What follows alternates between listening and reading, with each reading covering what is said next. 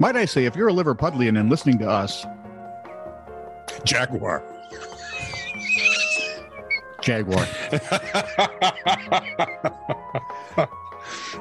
Like, subscribe, and or follow this if you really please, and have your friends do the same, because we figure, sharing the stupidness is just better than keeping it all bottled up. That's so true. Thank you. This is True, Really News with Scott Combs and Tony Vercanis. All the news you're about to hear is true. Really? As far as you know. Actual court case names. Bump, bump. Uh-oh.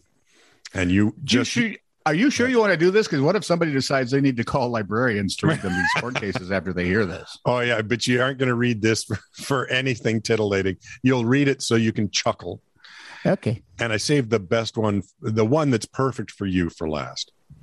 Uh-oh. Back in 1876, a case was brought against a man accused of transporting whiskey across county lines with the intent to sell to a tribe of Chippewa Native Americans.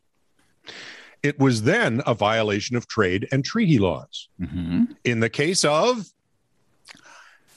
the United States versus 43 gallons of whiskey. See, you thought just the government today were filled with idiots. Second story. So this lady nearly backs into a police vehicle. Did the whiskey win?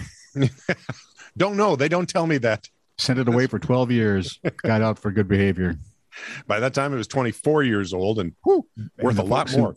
Folks who picked it up from the prison after its sentence. Notice it had changed some, but still got a great price. So this lady nearly backs into a police vehicle because she can't see out her rear window, what with all the cats. It seems they'd been living in the car together for a couple of days. Police took custody of the cats. The woman was sent to the South Dakota Supreme Court. Oh, no, the police took custody of the cats. The woman went to the South Dakota Supreme Court in the case of South Dakota versus 15 impounded cats. These are just not witty titles they come up with. Hang on. There's more. Texas farmer wanted to convert his farm into a partnership by transferring some assets to his teenage son. The Commissioner of Internal Revenue said, no can do. The farmer, Ray Batman, took it to court. Batman? Got to the Court of Appeals. Friends with Iron Man? In the case of Batman versus the Commissioner. Now you know why that one was for you. Flame on. Wait a minute. I'm mixing my genres. Yes. Your genre of fours. I'm also messing with universes. I just moved Batman and the Marvel Universe and clashed them. That would be a war. Ooh, yes. Too bad Stanley didn't live to see it. Well. Everybody knows the big national holidays, but I've come up with a few that you may not know. Okay. And some you may have heard of and thought were a joke, and they still are. January 16th is Nothing Day.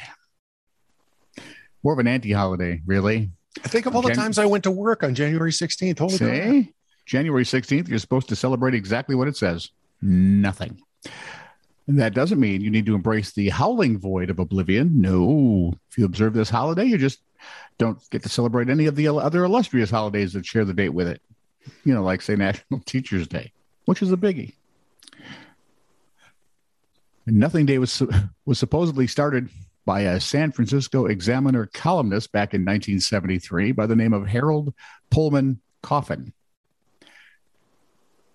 He was destined for newspaper writing because I'm sure he took a little grief as he was growing up. Well, and you know what his column was called? Coffin Corner. Did he cover the deadbeat? Probably. Fed up with every single special interest group claiming a special day for themselves, Coffin proposed that Nothing Day just be celebrated itself. I thought, something about him I like. National Crab Stuffed Flounder Day is February 18th. Seems a little niche. It is pretty much just what you think. National Peanut Butter and Jelly Day, stuffed into your mouth. Oh, I'm sure there is somewhere. Fillet of flounder rolled around, stuffing consisting of crab meat, breadcrumbs, and seasoning. Sounds delicious. Uh-huh. Why would you make a holiday for it? I guess is the question everybody's had. That's the question I have. Of course, there's the National Spaghetti Day. So Yeah, that's true. March 8th is National Proofreading Day, which comes 4 days after National Grammar Day, which only seems fitting, doesn't it? Yeah, well, it should come a few days afterwards. It should. Yep. There is. Oh, I can't do that one. Nope. That's too specific and way too risque. May 1st is World Naked Gardening Day. Well, at least everybody's been warned. I heard of this. The purpose, of course, is to go out and garden nude to help people liberate themselves and help them reconnect with the natural world. That way you can get thorns and bug bites and dirt in places that shouldn't really have thorns and Bug bites and dirt. Yeah. There's National Towel Day on June 28th. And no, they're not celebrating the guy from Major Crimes. Boy, there's a niche. There's Lieutenant Tao in Major Crimes. Oh, okay. Long story. He was on The Closer too, but let's not get into that now. That's fine. The premise of the day is simply that pi, P-I, not P-I-E, the good kind, the approximate number 3.14 is used to calculate circle circumference. Yep. And this celebrates the premise that it's wrong.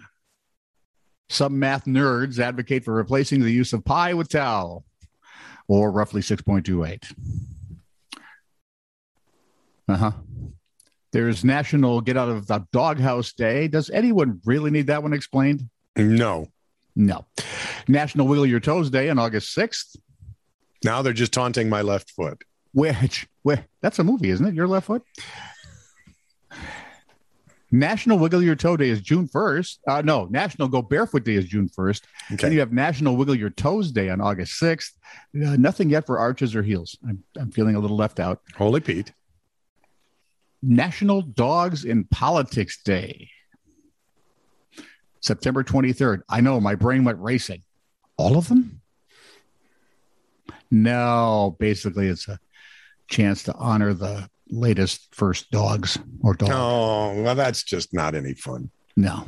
The only highlight of this is they told me there's only one president in history to not have pets at the White House. Really? Actually, not true. There are 3. Okay, and they are? James K. Polk.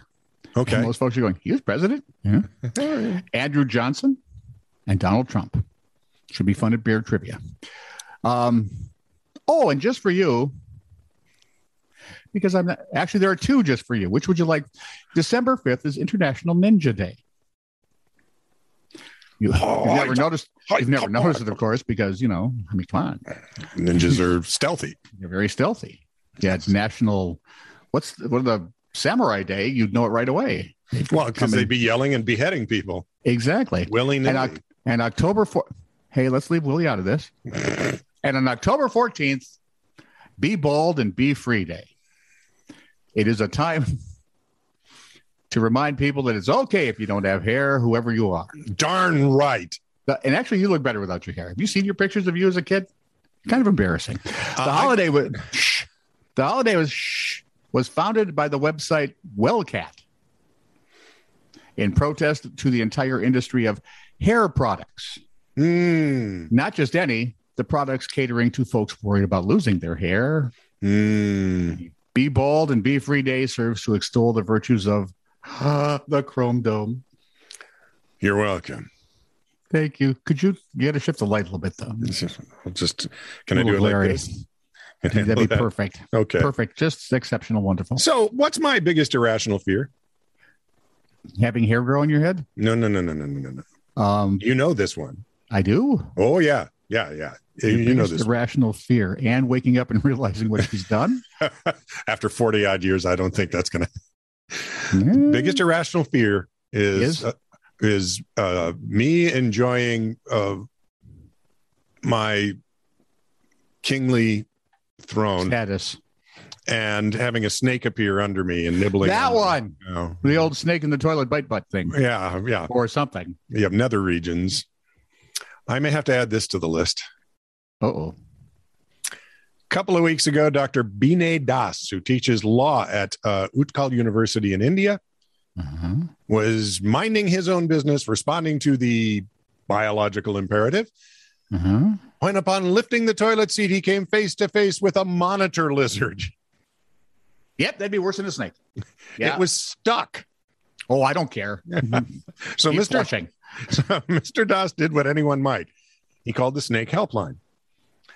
Two experts. Well, we found this out that in countries that are in those subtropical regions, snake removal is a thing, right? He calls the snake helpline. Two experts worked for some time to free the now rather alarmed lizard until they finally asked Mr. Doss if they could break his toilet to free the animal. Mr. Doss gave his permission. The lizard was set free in an appropriate location. I believe at Mr. Doss's ex-wife's house.